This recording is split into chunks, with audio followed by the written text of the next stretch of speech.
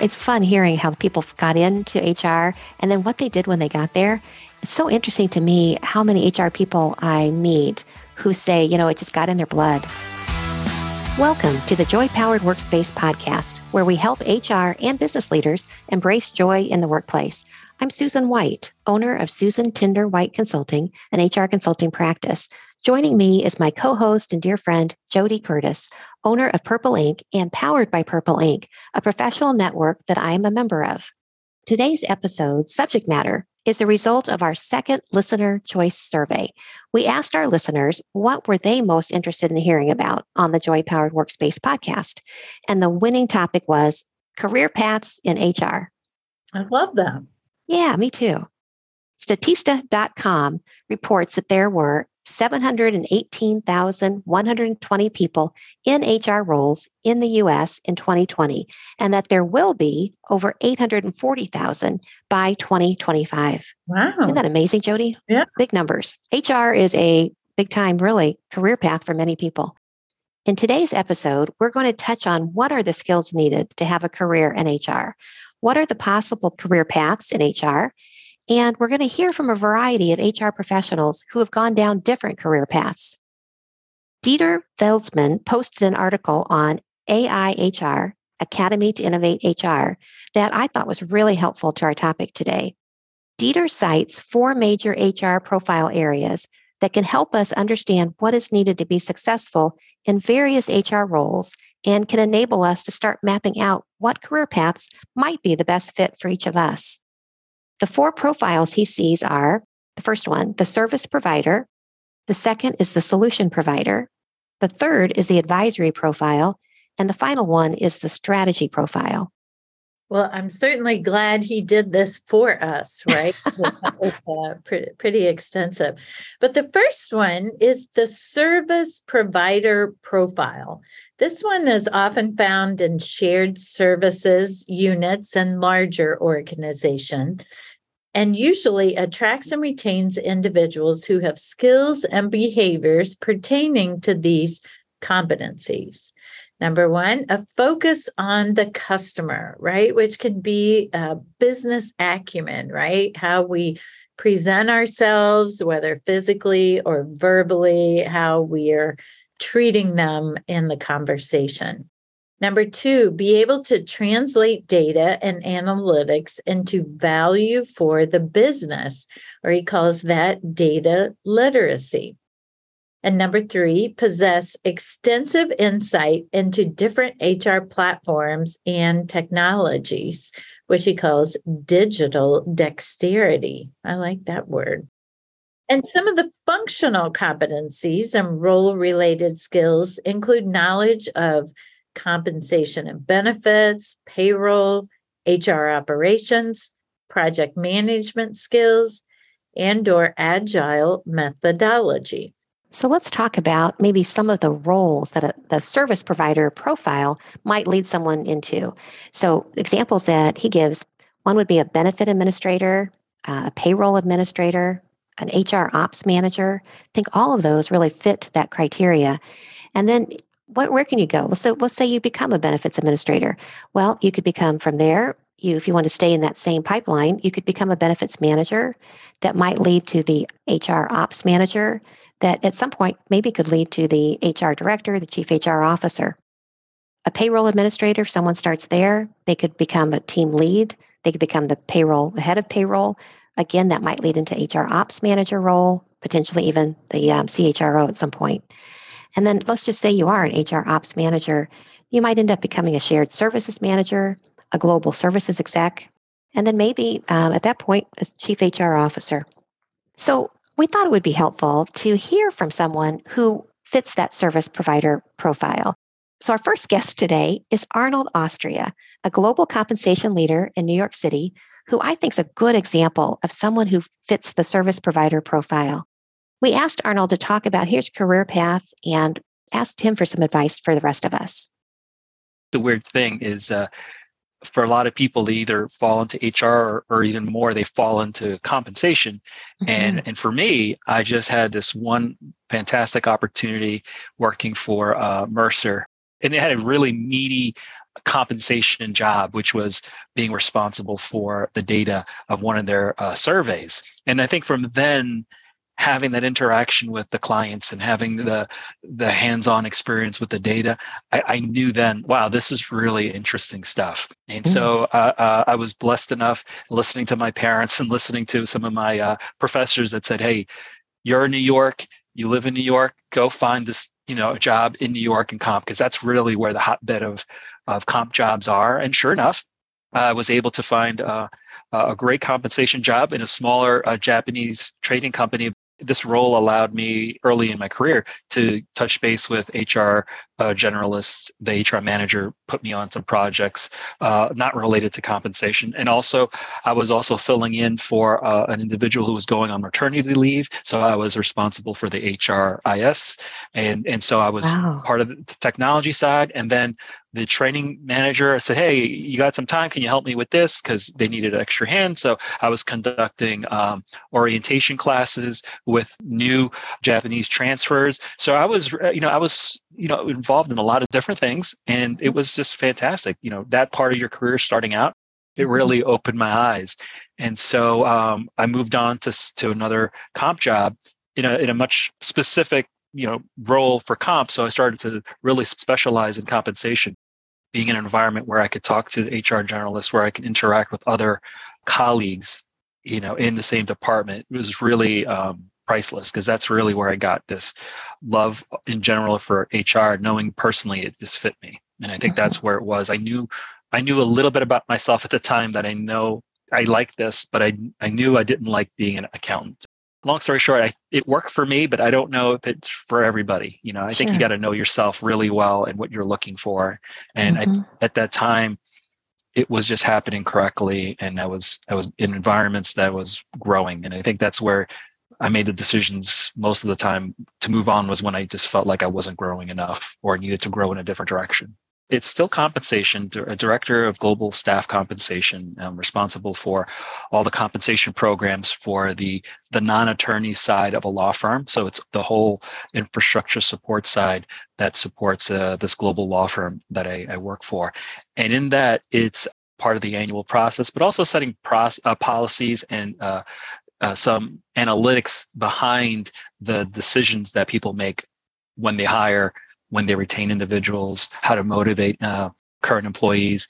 We are really big in collaboration. So I collaborate a lot with my colleagues in all those different HR work streams, because a compensation program doesn't work when you just come up with it and say, here you go, you're going to love this program and have at it. But if you don't consider the training involved, you don't consider the communication aspect in it, you don't consider the impact to new hires or the impact to current employees, all of that, has to come into place, and you just can't work in the silo. And so having this collaborative environment really helps. And always expose yourself to different opportunities. It doesn't always have to be HR. Maybe you can talk to individuals within your firm, salespeople, marketing, accounting, all the different areas.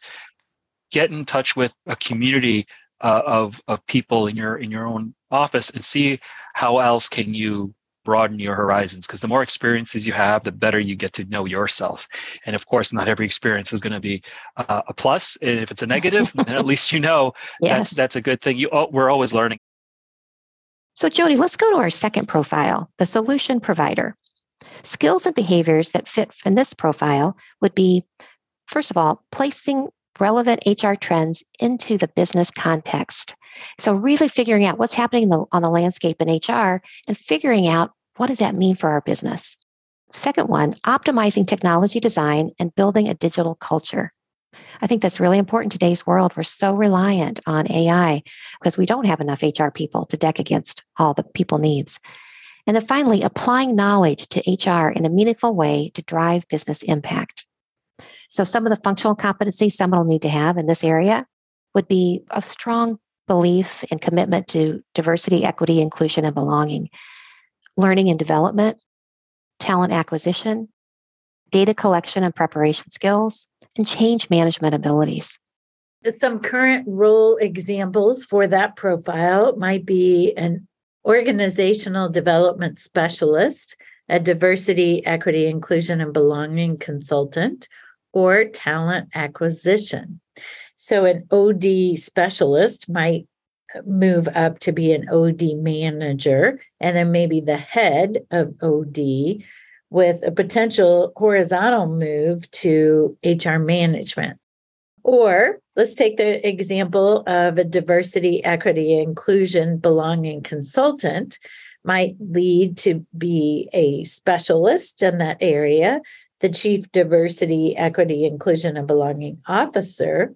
Or a horizontal move could take them into organizational development or an HR business partner. The talent acquisition role could lead to a talent manager, the head of talent, and a horizontal move might be as an HR business partner. So our next guest today is Miriam Dela Cruz, who lives in New Jersey and is driven by the desire to problem solve. We asked Miriam to share her HR journey and asked her for her advice for other solution provider profile people. I actually started off as a teller. So I work in finance most of my career. And I started off as a teller, and about 8 or 9 months into that, I became a banker. And I knew early on that I wanted to get into this company, but I also knew that I didn't want to stay in a branch. And so I knew that I wanted to be a recruiter. And to be quite honest, I didn't know much about HR outside of recruiting and learning and development, sort of the disciplines that are a bit more common. And I started off in HR as a recruiting coordinator. I didn't know it at the time, but in retrospect, was a job that really, really gave me some building blocks and some good foundation for what was to come. From recruiting coordinator, I became a recruiter.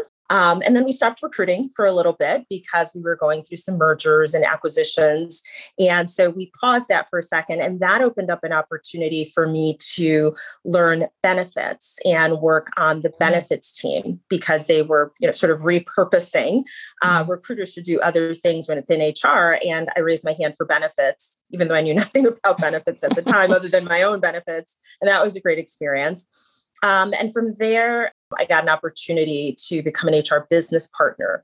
And as an HR business partner, I then became an HR business partner manager, which is just managing HR business partners.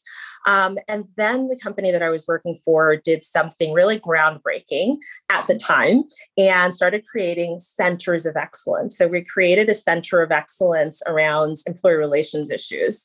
And I had an opportunity to, one, help build that function, and two, at some point, I managed that function as well. The part of the job that I enjoyed the most was the employee relations part, right? The problem solving part of the job.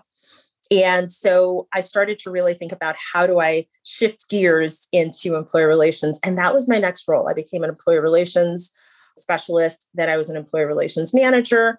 And I'm still in employee relations today at a different company, but I'm an executive director of employee relations for a company today as well.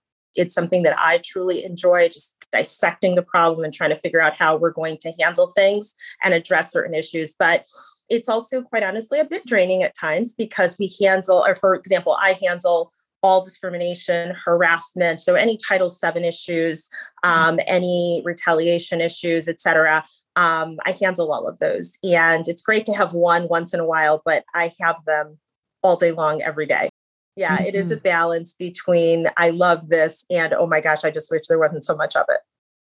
The number one piece of advice that I have is performance in current role.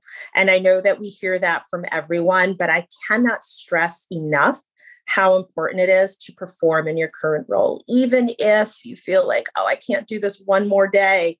Even if you've been doing the same thing for 7 years, you're still keeping it current. You're still keeping it front and center and important, and you're still giving it your all.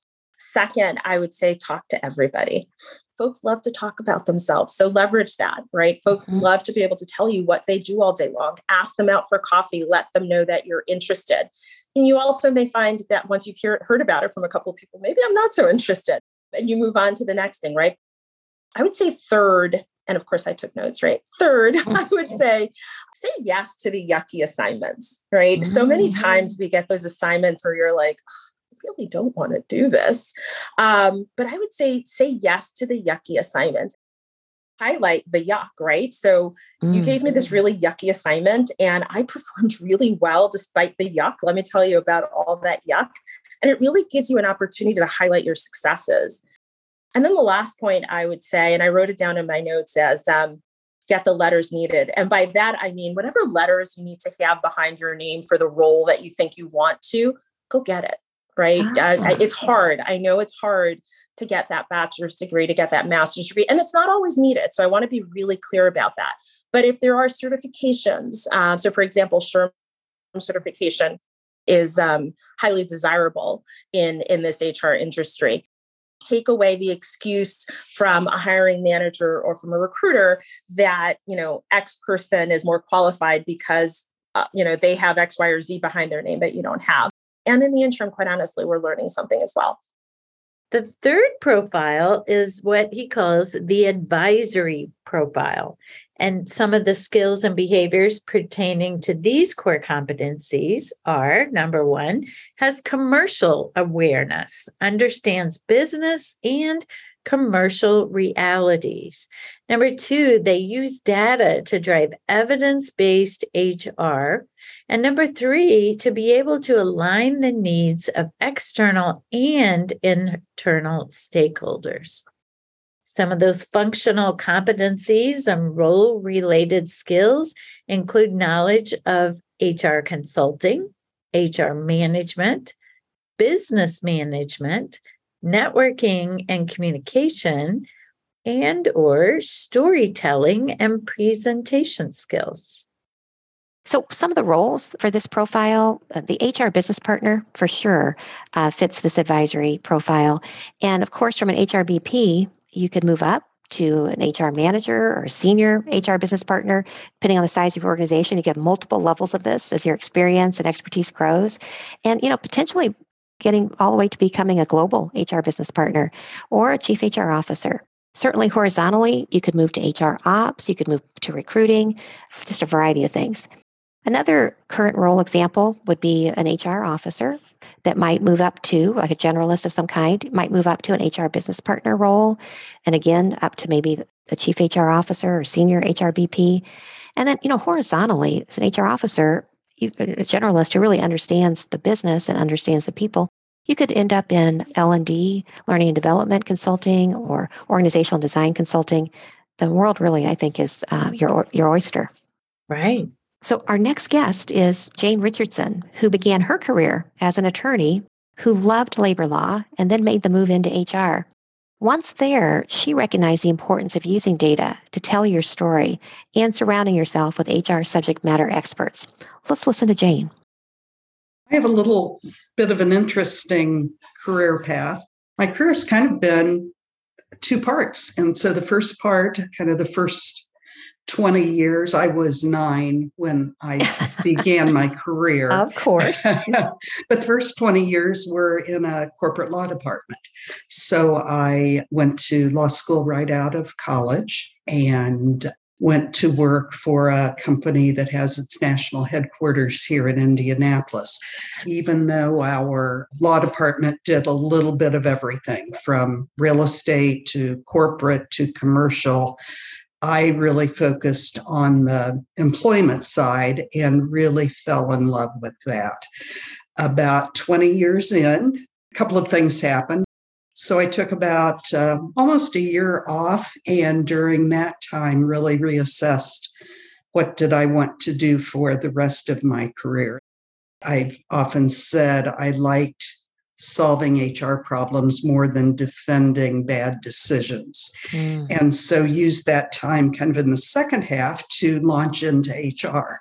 My early positions were pretty general, but with a focus on compliance that you would expect from a lawyer, but really began experiencing all of the different areas, but from I don't want to say an amateur standpoint, but certainly without either the educational background in the other areas or in the certification background of that. So began kind of my first major HR executive position was with the Heart Center of Indiana, but I was serving not only as the HR vice president, but also the corporate compliance officer. So there again, that combination of legal and employment.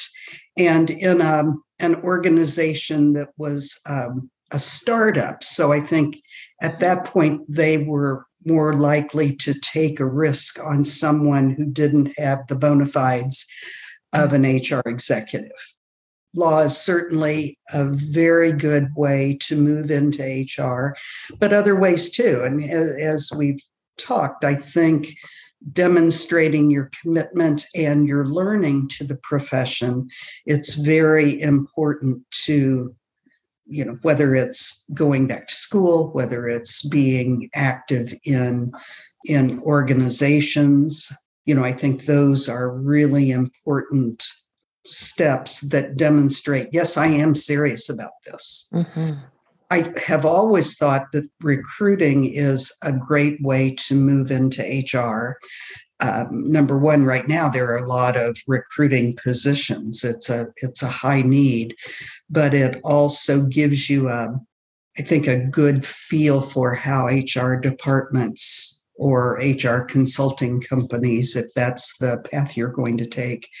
I think it gives you a really good feel for that, and maybe a little bit broader piece of it. I think the other thing that has changed, even in the 20 years since I moved into HR much more intentionally, is the importance of data in HR, data in demonstrating in HR their success, their measures, their worth, but also having that good broad knowledge of data with any sorts of milestones in organizations. I think you can just speak much better from an HR standpoint if you have that overall understanding. Now we'd love to hear from Christopher Hudson, who works in HR in the public sector, to get his insights on building an HR career path there. I think like a lot of people in my career path and in human resources, I stumbled on it. It wasn't sort of my natural path. And in fact, I never even saw myself staying in HR long term. I was hired into an admin support position while in graduate school at the Veterans Health Administration. And so I started working a lot with HR. And then one of the specialists in human resources I worked with, she said, "Hi, we're going to have an assistant position coming open. I think you'd be competitive. I think you should apply." And so they had two positions open, and I did apply. And I went to the interview with a portfolio of sort of some of the work, so I could show them what I'd done. I was offered the job, and next thing you know, I was an HR assistant in human resources. And from there, I was like, okay, I have 2 more years of grad school left. And then at the end of grad school, they opened up an intern program, and I just sort of went up from there. I started as an HR assistant. I became an HR intern / specialist.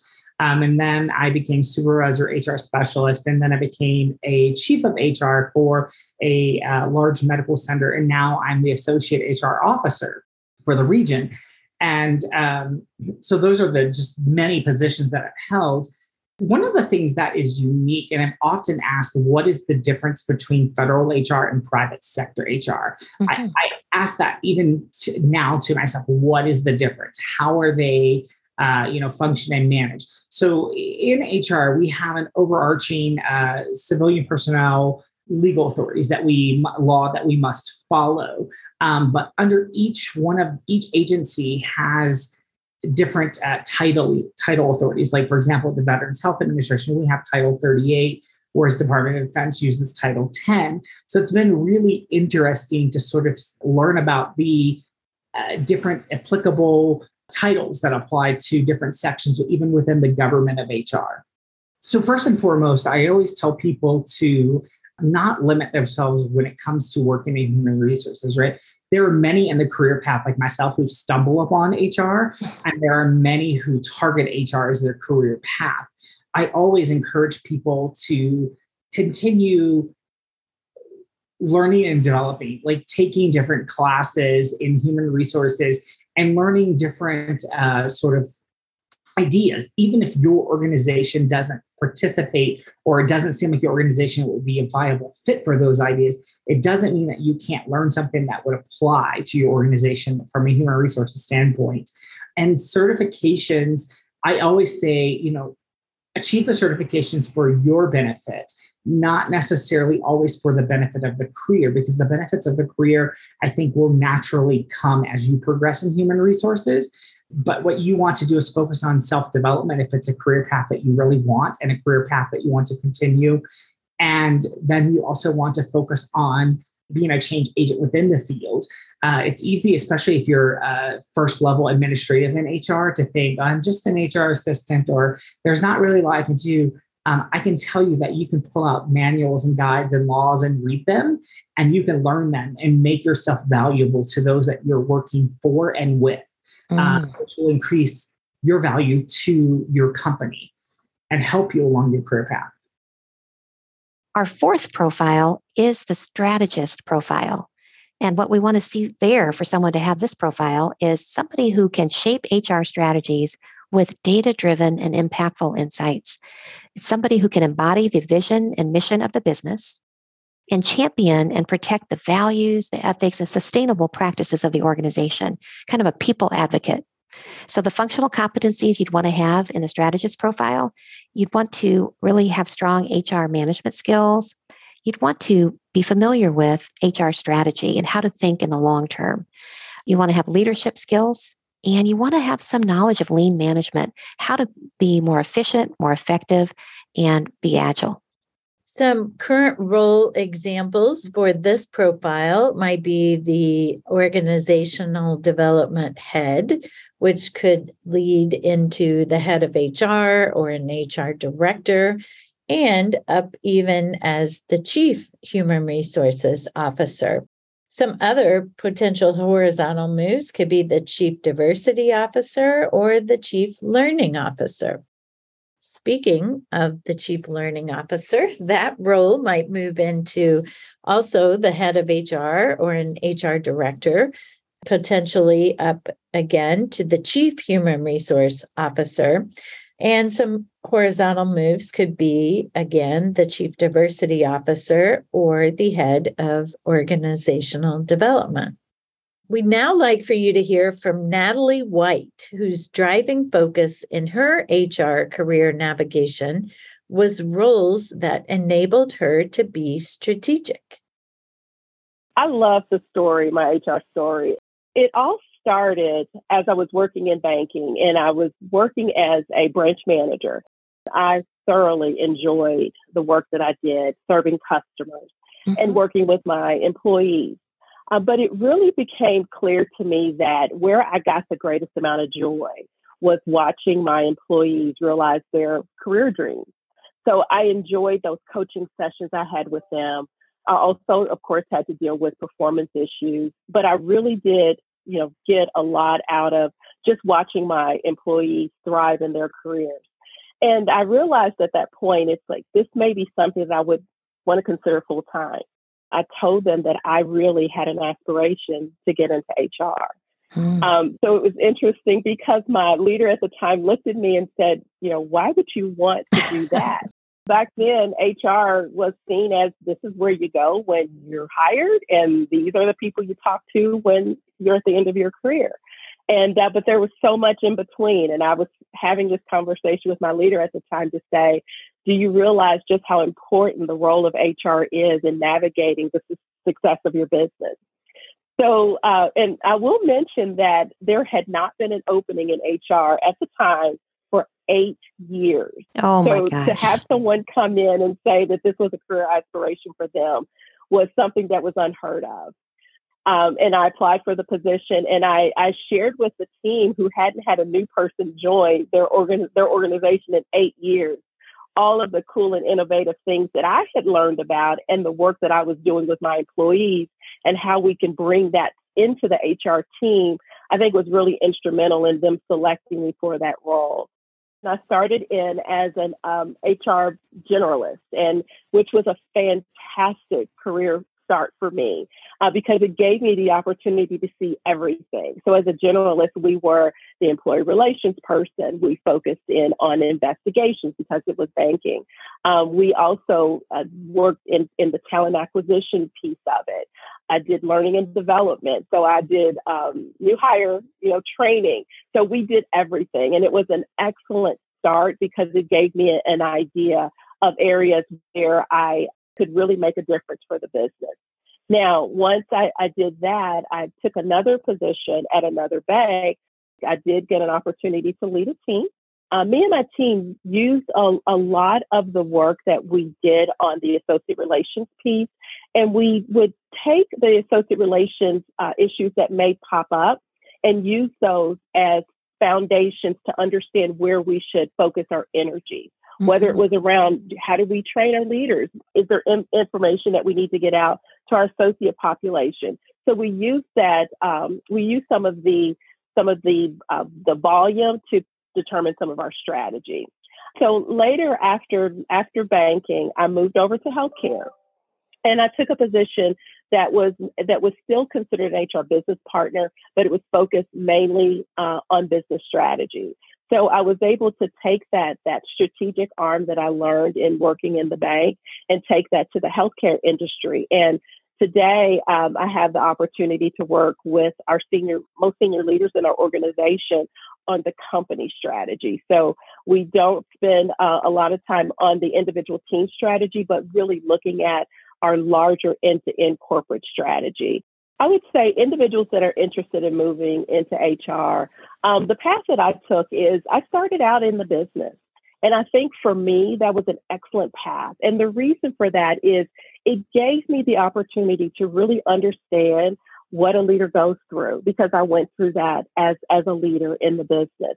But it also gave me an understanding of how the business and the organization works. And also, you have to be the person that is fair. You listen to stories end to end, not quick to react to things. It is a very noble profession, but it is one where you do have you privy to a lot of information, and you have to decipher through a lot of information sometimes to get to the root cause of things and to understand the best solutions that you can recommend or work with your business partners on recommendations. So finally, I think it's important that we're talking about moving across profiles. Yes, we've got these 4 that were listed, but truly you can move across. I think in HR, it's one of the benefits of it, the flexibility that you have to move across different roles. An HR generalist, an HR assistant, an HR specialist is where most people start, but I think the sky's the limit for what, depending on your interests and your particular organization's needs, what you can do. So our final guest today is Rhonda Beard, who has joined our podcast in the past and is a joy-powered friend who has loved being an HR generalist and used those skills in a variety of industries and is now consulting. Well, when I actually think back about my career path in HR, it's pretty interesting how it got started. I had absolutely no intention of working in HR ever. My degree was in finance. I was working at a bank in an operations area, and had made a lot of changes and upgrades and improvements, and went to my manager who ran all of the operations across the bank at the time and said, I'd really like to do something different. I've been here for a few years. You have a lot of areas. What would you recommend, or where could I move to where I could learn something new? And he said, well, you should consider the opening that's in human resources. And I said, well, why would I want to work in human resources? They're like the bank auditors. They don't ever let you do anything you want to do. They're the ones that fire people and, won't let you do raises. And he said, well, that's not entirely true. And you would have the opportunity to change that perception of HR. So there was an opening, and he convinced me to apply for it. And so I took a position, and then within a year, the director left, and I moved up into the director position. And I did make a lot of changes, and it was kind of fun. I think it was just because I had a passion that I didn't realize I had to help people, and I had an opportunity to do that. And so I stayed in HR for 28 years now. I stayed in human resources, really in a corporate environment, for about 25 years in 3 different companies. And then I had an opportunity to join a previous colleague of mine at Bench Builders, which is where I am now, doing consulting and training. And I primarily made that change because I love training, and I wasn't getting an opportunity to do much of that in an HR manager or director role. It was more about just coordinating and managing other people, and I really wanted to do more training. What I've found is I have had opportunities to do training, which I love, but it's also kind of evolved into consulting for small businesses. And I love doing that because my last role was actually an HR director at a small business. And I realized the challenges that you have in a small business when you don't have a whole staff of HR people to help you. So I really loved being able to learn about new companies, help other HR directors and managers and some business owners that don't have any HR support. So it's been fun to get some things in place for people, develop new programs, help them with things they don't know that they don't know. And so I've really got a really nice blend now of helping consult with small companies as well as doing training. So that's what my focus is really on today. So you really just have to want to help people and really be involved with people, be able to, think creatively and help with solutions. And ideally, I think the best entrance into the HR world is in a generalist role where you deal with everything, recruiting, employee relations, training, benefits, payroll, to really get an overview of everything in HR is a great entrance to maybe decide what you want to specialize in. Or in my particular case, I was really always in a generalist role, and I love that variety. The other, I think, huge benefit if you're in an HR role is to make sure you're part of SHRM, Society for Human Resource Management, which has chapters all over the country. And to me, it's been a big benefit to be part of an organization with other HR professionals that can help you either network or find solutions or share ideas. So SHRM has just been a big boost to my career as well. And I've developed a lot of friendships as well as professional relationships with people that have helped me in my career through SHRM. But I've always encouraged people in HR, whatever it is that somebody's coming to you with, even if you don't think it's important to them.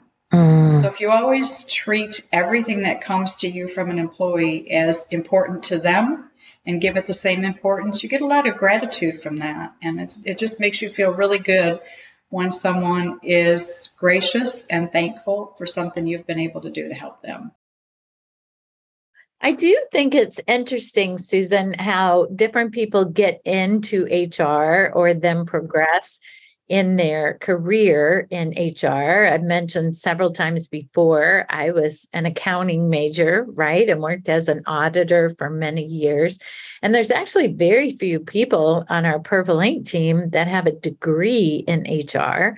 Many of them came up through communications or psychology or English. We have a few English majors, right, that made the transition into different roles. Before I started consulting, I was the generalist really for a long time. I mean, I had different titles along the way, from an HR director up to a VP of HR, but still really had responsibilities for most all areas of HR.